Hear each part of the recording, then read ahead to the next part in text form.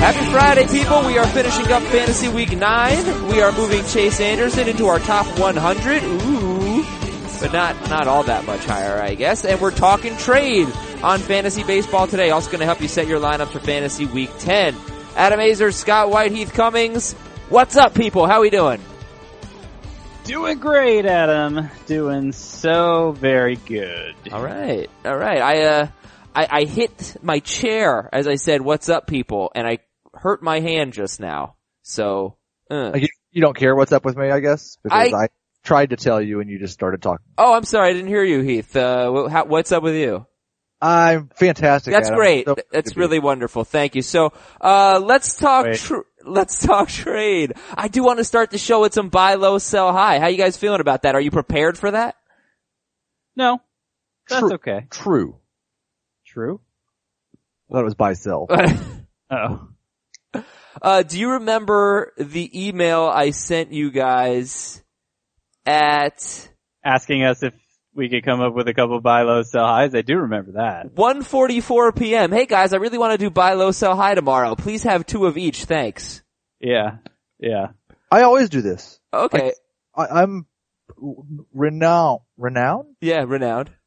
for my preparation, and I am fully prepared. Hit me with it. Give me buy lows or sell highs. I'm buying low on Danny Salazar, who Okay. is dirt cheap, almost free. And so why not go take a chance on him? I look dumb on my Danny Salazar is going to become an ace, but that doesn't mean that Danny Salazar is going to be a bullpen arm now.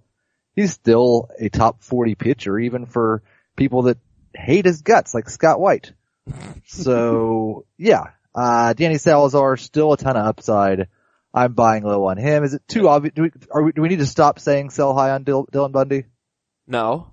Okay. Sell high on Dylan Bundy. All right. Well, that's pretty good, Heath. How about you, Scott? Can you match Heath Cummings' preparation, his renowned preparation? Sure. All right. Do you want 2 buy lows? Yeah. Jose Quintana, Uh-huh. Carlos Santana. Love it. Love the Carlos Santana. This is when Carlos Santana starts heating up. What are you seeing, Scott, that makes you say buy low on Carlos Santana? It's more what I'm not seeing. And what I'm not seeing is reason to believe he's a worse player. Just seems like a slow start. Yep. And he's exactly the same player he always is, and that player is basically a must-start option. The fact he's dual eligible now, I mean, pretty much everybody can find a place to play him. I've never stopped starting him. So yeah, I would definitely agree on Carlos Santana. I just don't I'm okay with buying low on Jose Quintana if the price is as cheap as Danny Salazar is right now. But it's gotta be cheap. I don't think it would be that cheap. He's still in my top 25 starting pitchers. He's not doing what he did. I don't see much reason to believe he's a different pitcher either. I just think it's a simple matter of he's not as sharp with his command, but he's been a different pitcher so far. Every pitcher goes through stretches like that. And I think it looks worse because it's the start of the year. And it has gone on a little longer maybe than it would for other pitchers, but there have been 4 starts among the 11 that were just flat out dominant. I offered my Eduardo Rodriguez for Masahiro Tanaka yesterday. That one hasn't been rejected yet. I'm sure it will be. That was before Rodriguez gave up 7 runs and 4 homers. I tried to buy low on Manny Machado. I know I said we were going to talk about Manny Machado and we didn't, but is there anything you're seeing with Manny Machado that makes you think he is not a great buy low candidate and that he might be a worse player this year? No, I put out my trade chart on Wednesday and somebody asked, "You've still got Manny Machado in your top 10. What are you talking about?" How could he not be? He's got a 40% hard contact rate and like a 220 BABIP. He's still one of the best hitters in baseball. He's going to have, to quote the great Adam Azer, he's going to have a month that just makes up for most of this. That's right. And as bad as everything has been, he's still on a 30 homer pace. Yeah, and he's chasing a lot of pitches right now, Manny Machado. That's why the strikeouts are up. He's going out of the zone. He's pressing. It seems there's pretty obvious evidence. There's a story on CBSSports.com right now from, I think, Mike Axisa talking about what's going on with Manny Machado. So Yeah, I have a feeling most people aren't going to be willing to give up Manny Machado because they're going to feel exactly how we feel. But, give it a shot, see what you can do, I got rejected. I offered, Rizzo and a couple other pieces for Manny Machado and Matt Carpenter yesterday. That of course got rejected. So I might just come back with, maybe a Rizzo for Machado trade, which I think is fairly even, but just given how shallow shortstop is, how deep first base is, I think it's worth doing. Was the piece about Machado saying that this chasing pitches outside of zone was like a new thing over the last few weeks? Maybe even few days. Okay, because I was gonna say for the season, his swing percentage outside of the strike zone is essentially right at his career mark and lower than he was last year. Yeah, it's very recent. He's been K'ing a lot, like the last 4 games or so. Maybe pressing a little. Yes, exactly. Okay, anything else, Scott White? You want to discuss any other? You gave us some buy lows. Any sell highs for you? Oh, I'm not as fond of selling as I am buying, but I'm still, the longer this goes on, the more you can sell him for. I'm going to stick with the idea that Irvin Santana isn't legitimately a top 10 fantasy pitcher or even a top 20 fantasy pitcher. And you could probably sell him like an ace right now. I mean, 1/3 of the way through the season. Peripherally, this looks like it's going to come back to bite him in the long run. So yeah, he's a sell high, Santana. And, let's see, anyone else? I would still say Miguel Sano is a sell high. What? Yeah. Cause it's so much with the strike, he's on pace to set a record for strikeouts, right? And nobody's ever hit, no player with just a mere 200 strikeouts in a season has hit better than 262, I think it was. Chris Davis did it a couple years ago. So the fact that he's batting like 300 when he's on pace for 250 strikeouts, the math just isn't going to end well for him there. I agree completely that he's not going to hit 300. I do think his approach is an extreme to which we've never seen before. We've seen guys that strike out a lot and guys that hit the ball really hard. We've never seen anyone strike out this much and hit the ball as hard as he's hitting it right now. And he's also got a 16% walk rate, which is pretty elite in itself. Do I think he's going to be 1,000 OPS guy for the rest of the year? Probably not. But I wouldn't bet on him being below 900. So if you sell high, you've got to sell really high. Oh, you should sell high. That's the whole idea. But I'm just trying, what's... every time we talk about this exercise, it's worth reminding people because, they hear, putting the sell high label on a player is condemning him to death and destruction. But really, the emphasis is on the high, not on the sell. So you would sell him for Michael Conforto? No? I haven't ranked ahead of Conforto. Okay. Trey Turner? I don't know that it would take a singular player. I'm just trying to get unless it was a first, I'd sell him for Anthony Rizzo. Right. I've got him as a top 10 outfielder. So, in Roto, which I think will be, so far he's been pretty good in points as well because he's just been amazing. But I think in the end he'll rank higher in Roto. This is Sano we're talking about, Miguel Sano, who by the way, leads baseball in both BABIP and average exit velocity according to StatCast. But his BABIP is 456. The second highest BABIP is Aaron Judge at 404. And Judge is hitting 326. So, okay, yeah, he's gonna drop in batting average. But Sano is only hitting 297 with a 456 BABIP. So, what does that mean to you? Is he gonna hit 250? As hard as he's hitting the ball, and he does have the highest exit velocity of any player in baseball, he's going to be a high BABIP guy, but 456? No. I mean, what does a 380 BABIP translate to in terms of batting average? What does a 360 BABIP translate to in terms of batting average? I think he's going to hit he had a 396 BABIP in 2015 and hit to basically 270.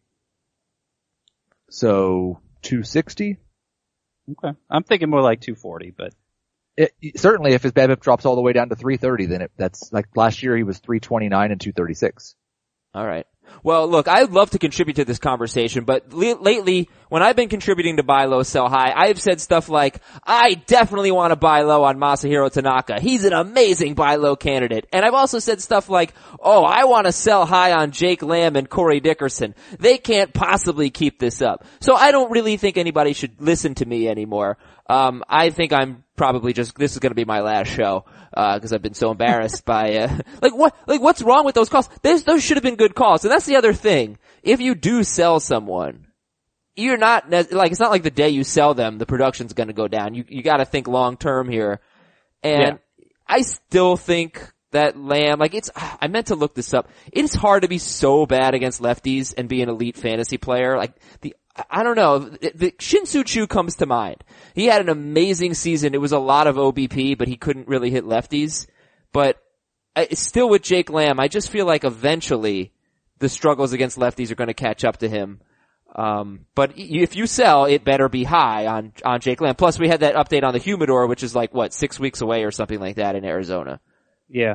Well, look, what you said, about the day that you make the trade, it's not like everything's going to turn around. I don't think you're wrong that Corey Dickerson's a sell high and Masahiro Tanaka's a buy low. If you bought low on Tanaka 2 weeks ago, you got one brilliant start out of it, at least. So, I think there's more correction to come. Dickerson, this is a perfect example of what I was saying in terms of the emphasis being on sell high or buy low. We traded for Dickerson just the other day in a league, but we traded Mitch Haniger, who's played, 3 weeks and has little track record to back him up. Not any more than Dickerson, obviously. Mm-hmm. We traded him and, Felipe Rivero for Dickerson. So I don't think we paid for the production in that case. And that's why, it's not like this player is poisonous and you need to get him off your roster stat. Right. Dickerson's a good player, but he's not quite this good. So if you can fully cash in on the production, then you really don't stand to lose anything. So let me ask you if this stat means anything to you as we talk about lefty-righty splits. Michael Conforto, who's slumping right now, but whatever. Batting 167 his last 7 games. The Mets have faced 2 left-handed starters since April 23rd. So what's that, Heath? Doesn't mean anything to you? That's not a lot. No, it's not a lot at all. It's nothing. So that's the thing, maybe they have the 4th fewest at bats against lefties in baseball. Maybe there are more lefties coming up, or maybe not. Somebody's got to be last against lefties, maybe it's going to be the Mets. Maybe they'll be bottom 5. But I'm just saying Conforto has done a lot of damage. It's almost exclusively been against righties. He actually has good numbers against lefties at only 23 at bats. Do you look at lefty-righty splits and how many at bats someone's had against lefties or righties, and evaluate buy low, sell high? We really only do this for the most part with young left-handed hitters. Yeah. Which makes sense because we never worry about righties being able to hit righties because they've faced righties their whole life. Yeah, if they can't hit righties, they're probably not making it to the majors. Right. Yeah. I don't know. I don't really want to sell high on Conforto. I just thought that was interesting. 2 left-handed starters since April 23rd. Yeah. No, I do think, I'm not sure there's a lot of lefties in that division. There's not a lot of lefties in baseball right now. I was looking at this last week when I was putting together the 5 worst hitter matchups that's in the top 10 sleeper hitters article every week. And there was 8 teams who, at least going into this week, were scheduled to face 0 left-handed pitchers. I don't know if there's just been a rash of injuries among left-handed starters. Obviously, Bumgarner, Hamels, Paxton, Keuchel was hurt at the time. I can come up with a few names off the top of my head, but it just seems like right now there's not as many left-handers as we're used to seeing starting. Yeah, Heath, you make a good point about the division. I didn't even think about this, but the 4 teams with the fewest at-bats against lefties in baseball are 3 of them are in the NL East. Atlanta, Washington, Boston, and the Mets. So maybe Conforto really won't face a lot of lefties this year. I think he could, I don't think he will, because he'll probably get days off when they're facing tough lefties. Oh, I don't know. They better not. Their best player. Yeah, I don't know about that. But He's not their best hitter when they're facing a left-handed pitcher. Right, Cespedes but would it's be. still hard to justify sitting your best player. Yeah. All right, guys, let's move on. Let's talk about. I know this wouldn't happen in any of our leagues. I don't think any of us really buy him, but just based on ownership percentage alone, Antonio Senzatella is 86% owned. I think that maybe makes him a sell high candidate. What do you think, Antonio Senzatella? Oh yeah. Yeah. I can't, I don't even think of him as being worth rostering, so. But if he's that rostered, then sure, trade him for whatever you can get. I mean, I just moved Chase Anderson into my top 100, so I'm not going to pick on whether he's rosterable too much. But I don't follow your logic there. I don't know that. You think Chase Anderson's a lot better than Antonio Senzatella? No, but I'd rather have him than Senzatella. It would depend totally on who they're facing and where they're facing them next week. I don't know that it would. For me. Okay. I actually am going to try to, while we're on the air, look into some one-start pitchers with good matchups. I ran out of time this morning, but one guy I did get was Patrick Corbin for next week. Just next week alone, he has San Diego. It is at home, but he's faced San Diego twice this year, Patrick Corbin, and he's delivered 2 really good starts. One in San Diego, one at home in Arizona. So that's something that I think, with pitching the way it is, trying to stream one-start pitchers is something that you might want to consider. Ian Kennedy and Eric Skoglund are both at San Diego next week. So I'm going to try to look at teams that are facing the Padres, the Royals, the Giants, the A's, the Phillies, and the Braves. So bear with me on that. Let's look at Thursday's standouts. Hit me with it, guys. Who stood out to you? I was doing preparation for videos this morning, and I thought, man, there was not very much that happened on Thursday. I mean, there were some pitching performances, but there were a lot of low-scoring games with the pitching performances coming from pitchers that I'm not necessarily excited about.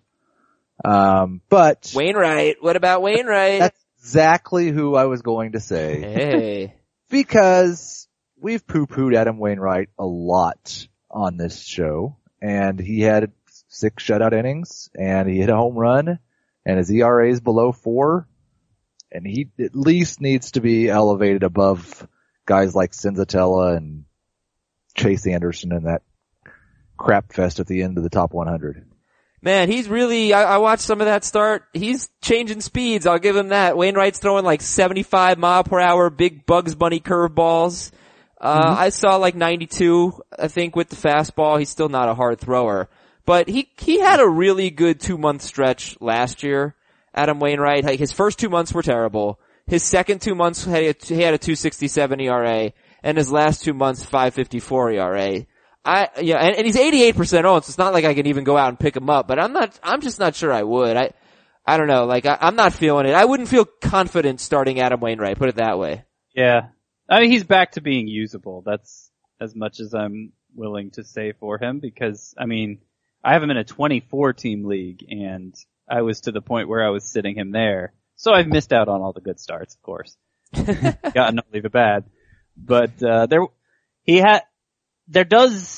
is kind of an explanation for it, that at least the one that the Cardinals are saying is that he more or less ditched a cutter that he added to his arsenal the last couple years and didn't do so well for him, obviously. Now, if you look on Brooks Baseball, it still shows him throwing a cutter last 4 starts. I wonder if just slower fastballs are getting confused as cutters. I don't know, because it doesn't match up with what the Cardinals are saying. So, yeah, very, very thin explanation there. Do you want to get into Chase Anderson more? Yeah. Mentioned it. 56% owned, 7 scoreless innings with 7 strikeouts at the Mets. His previous start, Chase Anderson threw 7 scoreless innings with 11 strikeouts against the Diamondbacks. So really good 2-start stretch for Anderson, who is 56% owned. Big difference between these 2 starts, though. Even though the result was similar, I don't know if it was just, Chase Anderson having come up through the Diamondbacks organization, facing his old team, brought something out of him emotionally, but he was throwing 2 miles per hour harder than he usually throws against the Diamondbacks in a way that seemed legit and not just some of the radar gun weirdness we've seen across the majors this year. And he was a different pitcher. He was throwing much harder against the Diamondbacks in recording those 11 strikeouts and got 19 swinging strikes in that contest. Ooh. Velocity was back to normal against the Mets yesterday. And even though he had 7 strikeouts, he had only 6 swinging strikes. So I don't know that that's something to build off of, really. I don't know that this is really a trend as opposed to one start that was very exciting and one start where the results just looked good. So Wainwright or Anderson? Wainwright. Okay. I might gamble on Anderson, even though I don't really believe in it. We're talking about pitchers in my 80 to 90 range of my SP rankings. So Anderson, I will look and see if he's a 2-start pitcher, but at the very least, Chase Anderson has the Giants next week. They're one of the worst lineups in baseball, so this is the type of 1-start pitcher. It's in Milwaukee. But it's the Giants. Yeah, I do think the Giants are below average offensively. I also think their offensive numbers get drugged down by the park they're in. And so they're going from one of the worst hitter parks in all of baseball where they play half their games to the second best. Okay. I mean, if Brandon Belt played at Miller Park, he'd be a 35 homer guy. All right. Well, let me see if Chase Anderson's a 2-star pitcher. He is. Giants at home, Diamondbacks on the road. Ooh, Diamondbacks. Just struck out 11. I'm angry. You won't like him when he's angry. I'm sure he's gonna make the 2-start sleeper cutoff, but yeah. I'd be nervous about both starts. I would too, but I think coming off these last two, even though this last one was kind of smoke and mirrors, I think that's probably one of the more appealing 2-start options you'll find on the waiver wire. All right, guys. So I have a ton of emails that I want to get to. I'm pretty determined to get to them. So we're going to do something a little different. Let's go through everything else fairly quickly today. I also have to tell you about Indochino. Look, I know it's not every day you're buying a suit, but eventually it's going to happen. You're going to need to look great. You're going to need to feel great for a wedding, a meeting, a job interview, whatever it is. And when that time comes, please use Indochino.com. INDOCHINO.com, or go to an Indochino location. You'll get a custom, made-to-measure suit for just $379. That's 50% off. Use our promo code FBT at checkout on Indochino.com for 50% off the best suit you'll ever buy. That's awesome. Free shipping, by the way, as well. I was actually looking at a picture from a few years ago, and I'm wearing a generic suit. It's a fine suit, but now I know it's just not good enough. Like, we're adults. We're grown-ups. We have to look good. We have to look important. My Indochino suit, it's so much better. It fits me just beautifully. It's a very worthwhile investment. You're going to see what I'm talking about. Go to Indochino.com, customize your suit, submit your measurements, use our promo code FBT. Any premium suit for $379 with free shipping. The promo code is FBT. Corey Kluber was outstanding yesterday. Anything to say about him? 10 strikeouts. The A's, of course, they strike out against Tanaka. They strike out against Bauer. And Kluber just destroyed them with that curveball yesterday. Anything there? Baby! He's back? All right. Kluber, I never took him out of my top 5 since it looked like it was just going to be a short stay on the DL. I never lost confidence in a guy who's nearly won 2 Cy Young Awards in 3 years. I did drop him out of my top 5 because he's on the disabled list, but he is back to 4th. Yeah, well, he missed a month, you know. It was longer than we expected. It was longer than we expected. But every week that went by, it was like, well, now am I going to drop him? No. In your rankings, not from your house. Save yourself a few clicks. News and notes. Nelson Cruz left after being hit by a pitch on the hand. Gene Segura left with an ankle injury, which appeared a little bit more serious than the Cruz injury. So we'll find out if the the Mariners. Well, we'll find out if Seattle fans can just start rooting for the Seahawks, because the Mariners season will be over if Cruz and Segura are out for extended periods. I think it was Wilmer Flores who was going to catch that foul ball. The Mets ball boy, guys, that was a really piss poor effort to get out of the way. I didn't see it. You didn't see it? Hey, no. He ran right into him. Get out of the freaking way. Come on. That ball boy is cut. No, look, he probably tried. I think he probably lost sight of it, didn't really see where it was, and he just ran, I believe it was Flores, ran right into him. Man, first Mr. Met, now the ball boy. Tough day. But you know what? They got a double play on the next pitch, so everything worked out. The Twins turned a triple play. That was cool. Adonis Garcia is set to come off the DL, Braves third baseman, whatever. Bud Norris, he did end up pitching, but they did not use him for the save yesterday because he has a minor knee injury. Meanwhile, Houston Street had a little setback. He has some tricep tightness.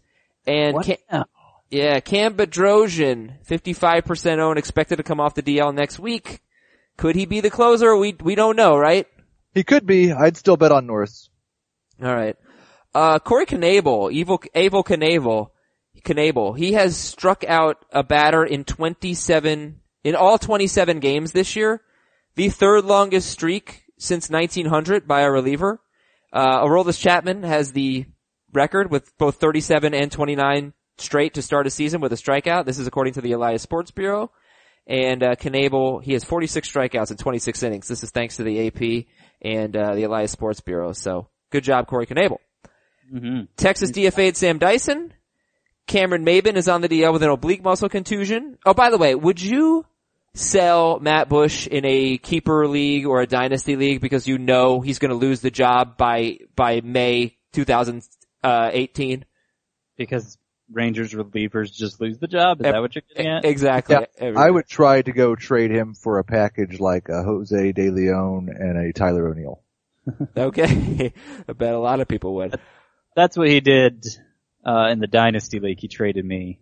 Who was it? Edwin Diaz. Yeah, that's his name. There you go. But Edwin Diaz is back in the role and looks like he's going to close for a long time. I think Matt Bush is a much more talented pitcher than either Sam Dyson or I can't even think of the guy. What was the guy's name 2 years ago? Tollison. Sean Tollison. Yeah. Yeah. Cameron Maben's on the DL with an oblique muscle contusion. Should just be a 10-day minimum stay. Same with, it could be for Pedroia, a 10-day minimum stay. Brandon McCarthy left with a blister, of course. Jesse Hahn could rejoin the A's rotation next week. Do you guys think Eric Sogard is going to take playing time away from Jonathan Villar or Orlando Arcia? He already is. He hasn't played much recently though, right? I think he started 2-3 games in a row, 3 out of 4, something like that. I don't think he's going to take a starting job away from either one of them. But, Jonathan Villar has been one of the 10 worst non-pitchers in baseball this year. He's been terrible in almost every way. So, I don't think he's gonna necessarily play 6 days a week. If something doesn't turn around really quick, we're a third of the way through the season. So, Sogard has started 2 games in a row. He's started 3 of the last 8. 8. Okay. Yeah. He's not a very good hitter, even though he's raking right now. So. Yeah. Danny Salazar pitched a scoreless inning out of the bullpen. Alex Wood's injury may be more severe than the Dodgers thought. Do you think we should add Hyunjin Ryu? He looked really good against the Cardinals on Wednesday. No. He's not going to have a job, right? Cause, Alex Wood. Right. Well, but his injury is more severe than they thought. Oh, okay. I don't think he was listening to you, Adam. I was double checking I was making sure it really was 8 games for Sogard. Okay, sorry. Yes, Hyunjin Ryu is going to have a job sporadically, and he'll have a couple of good outings, but he's not somebody that needs to be owned. Unless you find out he's starting next week and he has a good matchup, sure. But I'm not starting him against anybody that's halfway decent offensively. Okay. Hey, Scott, have you heard the one about Alex Wood and his injury being more severe than they thought? I mean, that's really depressing, right? Wood had emerged as a top 30 fantasy pitcher. Do you think we should add Hyunjin Ryu just in case? He's not going to pitch, Heath. No, listen, that actually happens a lot. I miss a lot of things that get said because we're always looking stuff up. So let's not pick on Scott. I am probably the worst. Let's not pick on Scott. Scott now has immunity from this. Right, yeah. No, everyone else gets picked on. I am, emotionally fragile. You have to tiptoe around me, Heath. Scott is the last one to curse on the podcast. Now he did it without even realizing he did it, but he gave us just a tremendous moment on Wednesday. I heard about it. It was great. Is that considered a curse technically? The shart heard around the world. Well, I guess it's not, because we just said it again. Derivative of one, but so is darn it. Darn it? No, darn it doesn't have a curse word in it. It has 2 letters, just like so is the shoot. other. Shoot? Yeah. Why? Is shoot a combination of 2 words, one of them being a curse word? Shoot is just one word. You just change the vowel sound. Yeah, but the word you said is a combination of 2 words with one of them being a curse word. It is a clear combination of a bad word and a non-bad word. Okay. I don't know that it's different. I was genuinely asking. I don't know if it's considered a curse word It's or not. not a curse word at all. Okay. Come on. All right, and Greg Bird is going to begin a rehab assignment. I think today. Oh no, he began it. So good for him. Are they going to rehabilitate his swing? Look, man, he was really injured. So if first base weren't so freaking good, I'd be pretty excited about Greg Bird coming back. But it's really freaking good. No. Yeah. No, let's make sure everybody owns Justin Bohr first. Yeah. Oh yeah, absolutely. All right then. Scott, you want to give us real quick 5 prospects we need to stash? Not really, but I will. Yohan Moncada's back playing for the White Sox. I don't know. It's either going to take improving. He's past this thumb injury, or they're just waiting for some magical date in late June when they don't think Super 2 is going to become an issue down the road. Probably the latter. I don't know that unless he falls into a slump here in the next couple weeks, I don't know that anything's going to stop Moncada from getting called up. Still like Ahmed Rosario. Still feel like that could happen any day now. Asdrubal Cabrera just almost cost the Mets a game with his bad defense on Tuesday. Mm-hmm. And Ahmed Rosario is hitting like 350 at AAA. Still like Rhys Hoskins. Really hoping the Phillies throw either him or Joseph in left field here soon. So there's some kind of avenue for him. Just the fact that he's 24 years old, though, I mean, it has to happen at some point. Or trade. Or he's just one of those guys that crushes AAA at 24 and 25 years old and doesn't become a major leaguer. But he's getting actual prospect type. Most of the times when that happens, it's a player everybody knows, okay, well, he's putting up good numbers, but he's not really a prospect. Well, that's kind of what he was up until this year, though, right? Yeah, but that's changing. All right, Rhys Hoskins. I mean, this isn't Keila Kaiahui? Sure, that's a perfect example. This isn't one of those situations. Like, okay. And Scott, I mean, there is, and I don't really I don't really enjoy saying this, but there really is a lot of hype around super stud prospect Gleyber Torres, who is in the organization of the first place New York Yankees, who just so happen to have won 27 world championships, which is the most in baseball. I didn't enjoy that, guys, but Gleyber Torres really is, he was the next name I was about to say. He's fourth in terms of priority to stashing. Right. And because there was a report yesterday morning that the Yankees are grooming him to replace Chase Headley this year. Duh! I reported that last week. That was obvious. It was kind of confirming what we already all suspected, but now there's a team source behind it. I broke that news. It still does, like, we still don't know the timetable. Gleyber Torres is sitting like 200 at AAA so far, but just the fact that he's probably the number 2 prospect in baseball behind Moncada and he's getting this much buzz, he's obviously needs to be stashed. And then Chris Shaw, who I mentioned last week, has played nothing but left field at AAA. So the Giants are trying to work him into the lineup, it seems, even though he's a natural first baseman. Left-handed hitter. So you worry about how the power will translate at that park, but, deeper leagues need to pay attention to Chris Shaw. You know, Scott's bias against Yankees prospect Gleyber Torres. What? Made me think about bias against him. Did you see the Twitter trivia I did yesterday about baseball's bias against Yankees pitchers? No. In what way did I come across as biased against Torres? Were you looking this up and not listening to what I'm saying? Adam had to mention his name for you to even bring him up. Like, we're talking about Rhys Hoskins. He was next up. Rhys Kaiahui is rated ahead of Gleyber Torres. No player's minor league performance this year has excited me more than Rhys Hoskins. Exactly. Gleyber Torres. Okay. Well, he didn't really hit that well. That's the thing. And he's like 20. He's really young. Do you have 30 seconds for this fantastic trivia question? Is it about the Yankees? 100%. We have 30 minutes, Heath. Go for it. 16 pitchers in baseball history have 225 wins, 2,500 strikeouts, and an ERA plus of at least 115. 13 of them are in the Hall of Fame. The only 3 that aren't pitched for the Yankees. Wow. I could not, like Guidry? No. That's a terrible guess. I'm just, Pettit. Yankees fan. All right. Well, while I'm thinking it over, can you explain the terms again? Pettit, Sabathia. Okay. Sabathia is correct. Oh. Pettit was 48 strikeouts short. Oh, okay. 225 wins, 2,500 strikeouts, and an ERA plus of at least 115, and not in the Hall of Fame. Mike Mussina's obvious, Mike right? Mussina is David Cone? No. Why did I think you said lefties? Nope. Oh, okay. I'm sorry. So, Yankees pitcher left. Clemens. Roger Clemens. Yeah. Okay. Why does baseball hate the Yankees? Well, guys, Sabathia's kind of interesting. He's Wainwrighty, you know. He's putting together a nice run. He's 4-0 in his last 4 starts with a 1.48 ERA, 6 walks, 26 strikeouts, and 24 1/3. Not really getting a lot of swinging strikes though.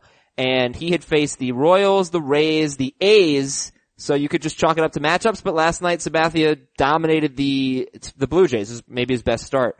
So he's 48% owned. Any interest in CC Sabathia? Nope. In a Adam Wainwright kind of way.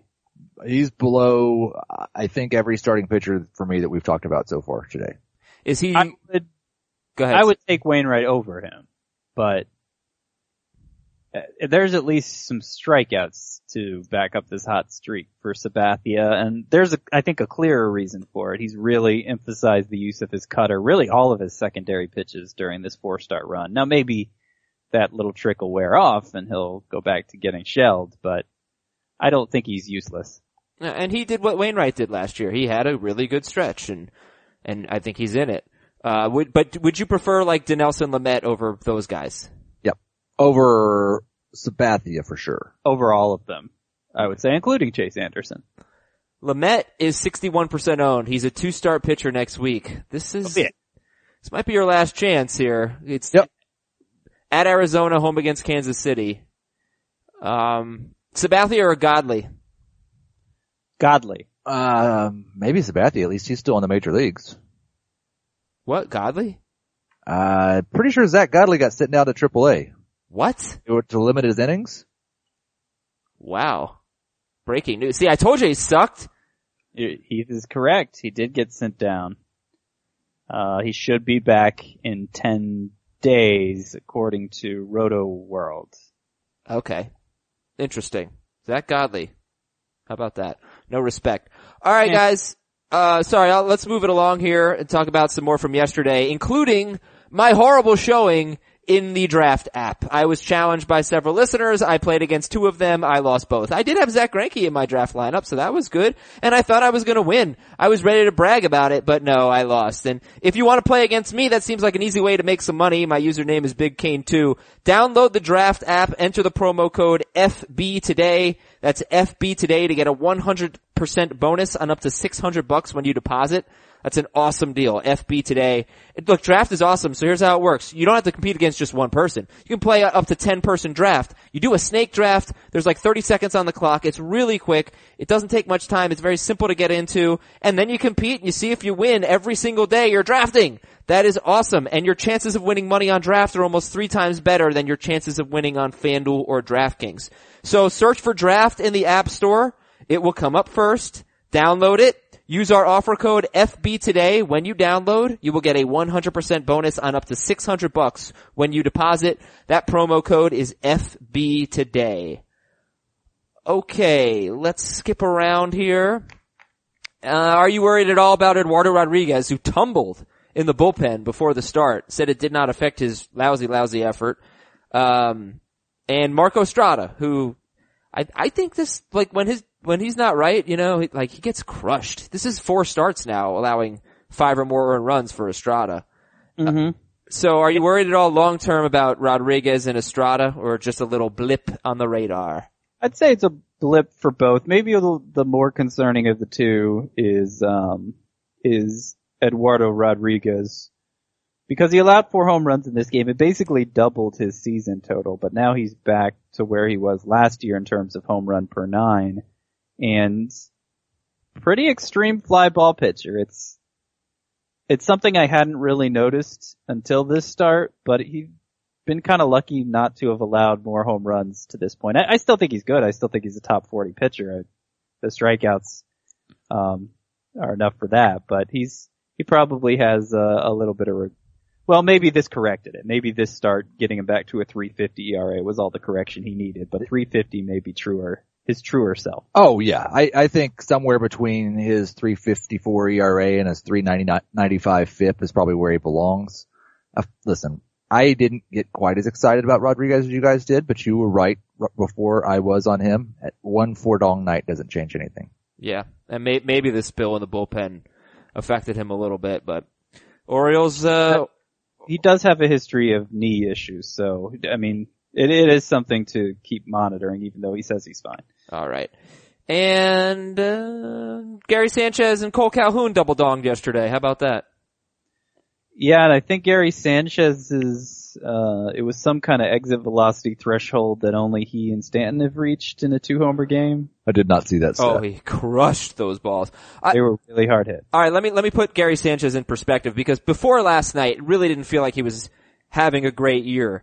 But here's what you need to know. So now after the 2-homer night, since coming off the DL on May 5th, Gary Sanchez is now the number 2 catcher in points, number 1 in roto, since coming off the DL.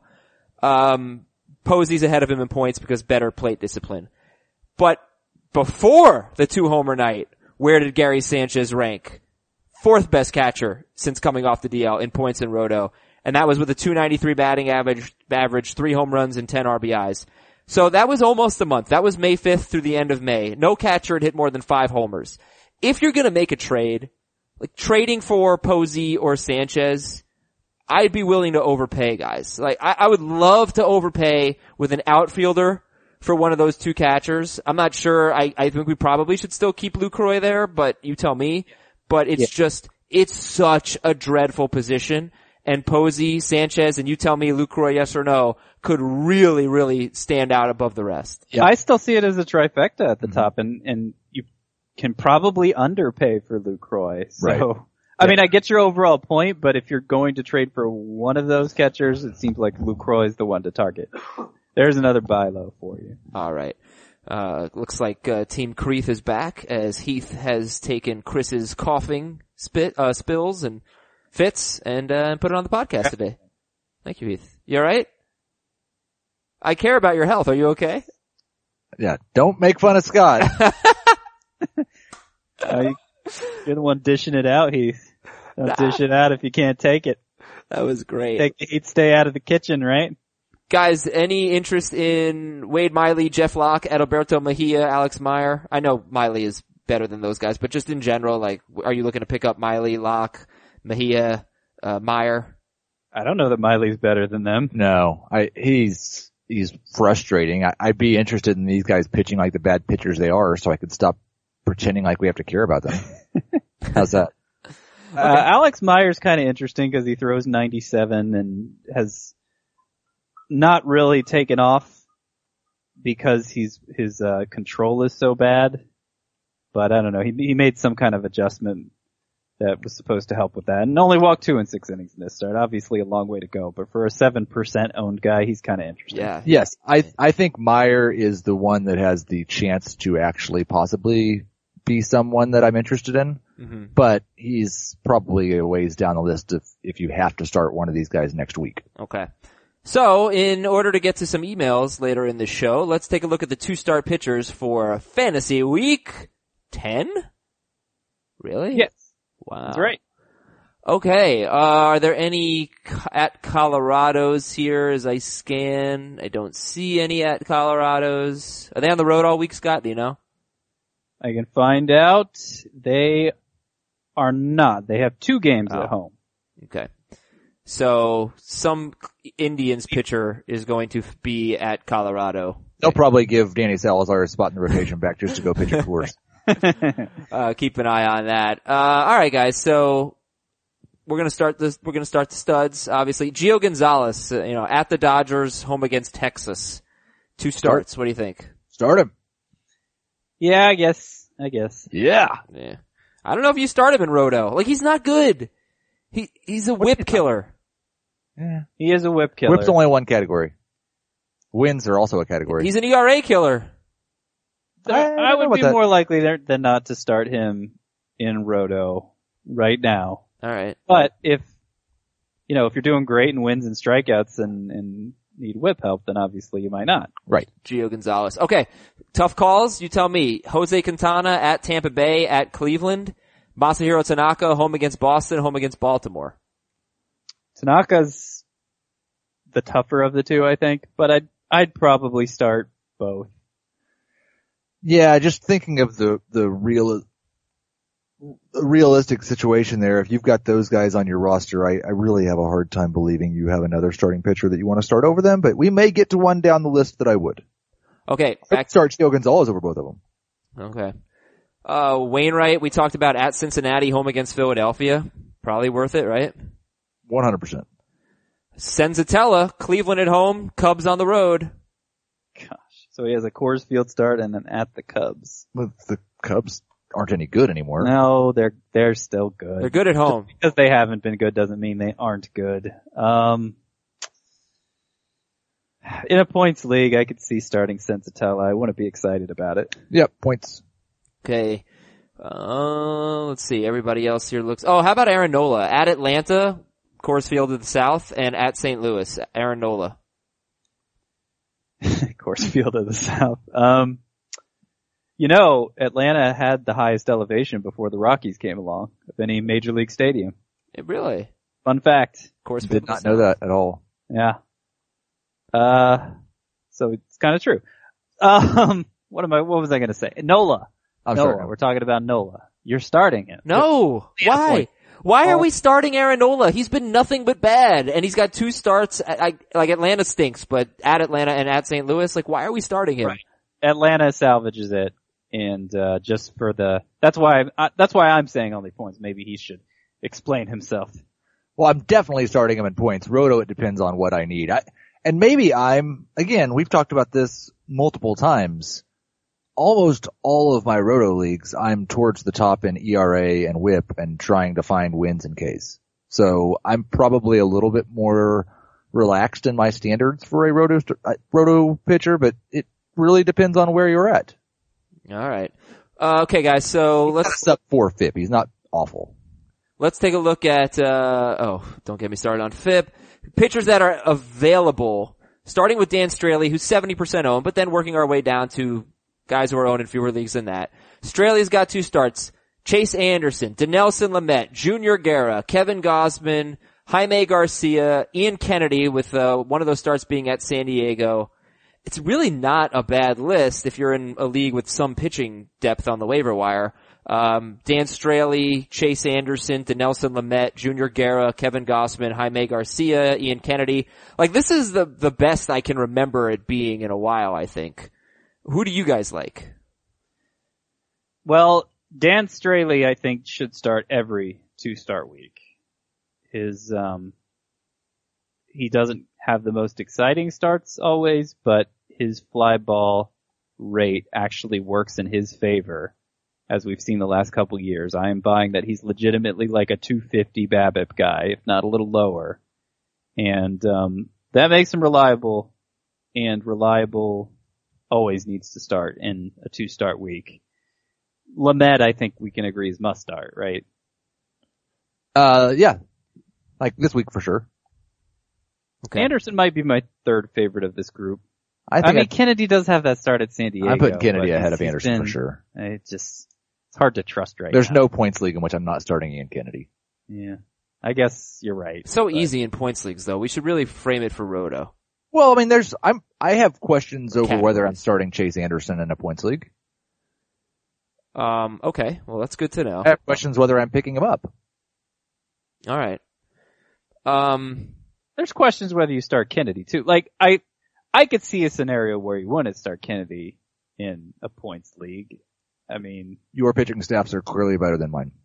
Look, I've got in our podcast league, I don't really need to talk about my team, but next week, I've got a 2-start Nova. I've got a 2-start Tanaka. I've got a 2-start DeGrom. Starting them over 2-start Kennedy. And then I've got Junior Guerra and Sean Manaea. They have 2 starts. So, yeah, you guys haven't mentioned Junior Guerra. First of all, one of his starts is against San Francisco. The other's at Arizona. I feel like he might be a little underappreciated, Junior Guerra. 59% owned. What do you think? I don't disagree with that. I think he definitely needs to be started and pretty much owned everywhere. Well, wait, really? Junior Guerra? So you'd start him over Anderson, Chase Anderson? Yes.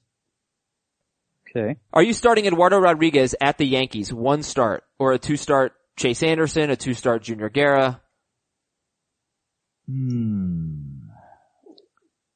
I think I'd probably start Guerra. I don't like at the Yankees. At the Yankees scares me. Well, here's what we have to consider too, because in a Roto League, absolutely not. I'm starting Erod. So this is strictly a points league discussion. Really? Because I think I would start Junior Guerra, San Francisco at home, Diamondbacks on the road, over Eduardo Rodriguez. Why do I believe in Junior Guerra and you guys don't? Because he doesn't strike people out? It sounds like I'm the only one who doesn't believe in him. Yeah, I just think he has a lot to prove. He had a lot to prove coming into the year, and then he missed all this time with an injury. And couple respectable starts since returning, but nothing that's going to... But he's got 2 starts this week. I mean, I'm not saying he's a must start in a 1-start week. Well, okay, he had a 2.81 ERA in 122 innings last year with a 1.13 whip. Just right. The walk to strikeout ratio isn't very good. I get that. Yeah, but I don't know that we were fully buying what he did last year, and I don't know that 2 starts that were not lights out. I mean, he was fine. I don't know that that's enough to erase those concerns. But the real issue here is with Kennedy, 60% owned, with Guerra, 59% owned. Yeah, if my roster was like 40 players deep and I was rostering 12 pitchers, then I would start them over most of my 1-start options, sure. But in points leagues, you're usually dealing with a small roster, and who are you going to drop to pick up these guys? Is it worth sacrificing one of your few bench players who are all probably solid? I think it might be. I mean, if you're talking a shallow league where you've got plenty of hitters on the waiver wire, I wouldn't mind taking a chance on Junior Guerra. But if it's a tough call, him or 1-start Eduardo Rodriguez, if they were both on your roster, why not? Oh, I wouldn't drop Eduardo Rodriguez for Junior Guerra. Would you drop Cody Bellinger to pick up any of these pitchers? Well, no. Who's dropping Cody Bellinger? Well, that's what I'm saying. That might be the bottom player in a points league roster. It might be Gregory Polanco. Well, then maybe we should think outside the box and maybe we should drop Cody Bellinger for a 2-start guy. And I don't think so. I don't think so. Well, if he's the worst player on your team, which then you're in an 8-team league or something. No, you're not. Okay, what about Avisail Garcia? Yes. Okay. Because he is good, and even if he's good, even if he's legit, he's replaceable. He's an outfielder in a 3-outfielder league, that kind of league. Justin Bour. No. What about Eric Hosmer? Yes. Probably. Anybody who has a chance to be a star, like Bour or Bellinger, no. Anyone who I think is just fine. Yeah, I'd drop to stream a 2-star pitcher, just given how deep hitting is and how bad pitching is. And this is really dependent on the depth of your league, people. It really matters. I'm honestly thinking of my own 12-team head-to-head roster, the kind of players I'd have to drop to squeeze an extra starting pitcher on my roster. All of the players I've named, Polanco, Garcia, Hosmer, Bour, they're all on my roster, Bellinger, and they would all be among the more droppable hitters. And your worst pitcher is Eduardo Rodriguez? No. You don't have the spot that you're normally picking up a 2-star pitcher each week? I only have 6 starting pitchers in total, so no. Wow, why? That's a very surprising strategy from you. It is. Get Hosmer off your team. Because there's a lot more hitters worth owning than pitchers worth owning. But not really, because we have to adjust our standards for what's worth owning. They're better players, but you don't need them. Maybe I'm just having a hard time reconciling that reality. Cut the cord! Alright, let's read emails. Drop Hosmer or Kane. Lorenzo Kane could be some guy I drop. There you go. Alright, let's read emails here. If you need more 2-star pitcher advice, Scott's gonna rank them all for you. And we have great weekend content to help you out with hitting matchups, pitching matchups, stuff like that. Go to cbssports.com/fantasy. You'll find it all. We're gonna go through this stuff really quickly here. I had asked weeks ago who people thought would be the most fun person to hang out with in baseball. And Brandon McCarthy was someone that got nominated by the listeners, and he responded and said, "Trust me, I'm not that fun." So then I asked Brandon McCarthy, Okay, so then who would it be? And he never responded. But Ray Knight, who now is a Nationals broadcaster, but was on he was on the 86 Mets, right? He was definitely on the Mets in the 80s. He responded, and that team knew fun, and Ray Knight said that Gary Carter and Roger McDowell were the most fun people to hang out with. So, there you go. Thought you'd be interested in that. I don't think this is a question that has a universal answer. Like, the most fun person for Heath to hang out with is probably not the most fun person for Scott to hang out with. That's what I was thinking. Alright, but I'm just saying, like, I would, Gary Carter, Roger McDowell, those were good answers. Alright, Mendel wants to know, do I drop Michael Brantley for a hot hand in a 10-team league? He has an empty 300 average and low counting stats, Michael Brantley. I'm not. I mean, it depends on who the hot hand is. Would you drop him for Junior Guerra? Obviously not. Okay. In a 10-team league. As we're telling me to drop Lorenzo Gain. Nah, yeah, not him. No one ever said that. Actually. I would drop Hosmer or Kane in a points league. I mean, Kane's valuable with the steals. I think we've stumbled onto a much broader and more compelling discussion here. Yeah, I agree, and I've been thinking about it a lot because Michael Franco is that guy for me that I keep like, do I just drop him already and pick up more pitchers? But yeah, I haven't gotten there. It partly becomes, maybe on that level it becomes partly a matter of personal taste, because I wouldn't even think twice about dropping Franco. I'd think twice about Hosmer. I mean, Hosmer, a couple years in a row, has been a top 50 hitter overall, right? Well, I would say that for Franco, it's like I'm doing well right now, although this week I started Tanaka, DeGrom, and Eduardo Rodriguez, so probably not going to win. But I think I'm on like a 3 or 4 game winning streak, so I haven't had to make that choice. But if I was like desperate for a win in that league, yeah, he'd be off my team, and I probably would have picked up a 2-start pitcher or something. But yes, Scott, you're right. That's a more interesting discussion. We'll do it next week. Back to the emails. Justice has a team name suggestion. Michael Cafefe Forto. It's terrific. Yeah. That's very good. Come on. Heath, you're not laughing? No. Oh, come on. Here's one about thumbs and fingers from Ford. A geometry teacher. Squares and rectangles are all quadrilaterals. This is wrong. You're just wrong. It's not. It's right. Stick to geometry. That's not the same thing as science. Thumbs are not fingers. Yes, they are. Internet. Squares are rectangles, yes, but no, thumbs are not fingers. Thumbs are fingers. No, they're not fingers. They're digits. You have 5 digits, 4 fingers, 1 opposing thumb that has 2 fingers have 3. They're different. I'll settle this right now. 4-fingered animals? Is that what you're factual. Telling me? Go to any type, like, all my life I thought I had 5 fingers on each hand. Hey, go to Google right now and type in how many fingers do humans have. Just type that in and tell me what the answer is. I would prefer to just type in, is a thumb a finger? Fine. Because then you'll get the, Oxford Dictionary. The more accurate description of a thumb is one of 5 digits rather than as a finger. Okay, so does it say rather than as a finger? Yes. Jason says, someone offered me Danny Salazar for Tyson Ross. Do I take that? Give up Ross for Salazar? Yeah. Yep. So, this is from Joel in Denver. Some crazy owner in my 12-team points league dropped Ryan Zimmerman. I'm pretty deep at first base, but would you break the bank? He's got Votto, Carpenter, Marwin Gonzalez, Logan Morrison. Would you break the bank for Ryan Zimmerman? How much fab should I use? 30%. All right. This is from Kevin. I want Junior Guerra. Should I drop Sonny Gray, Joe Ross, or Alex Cobb for Junior Guerra?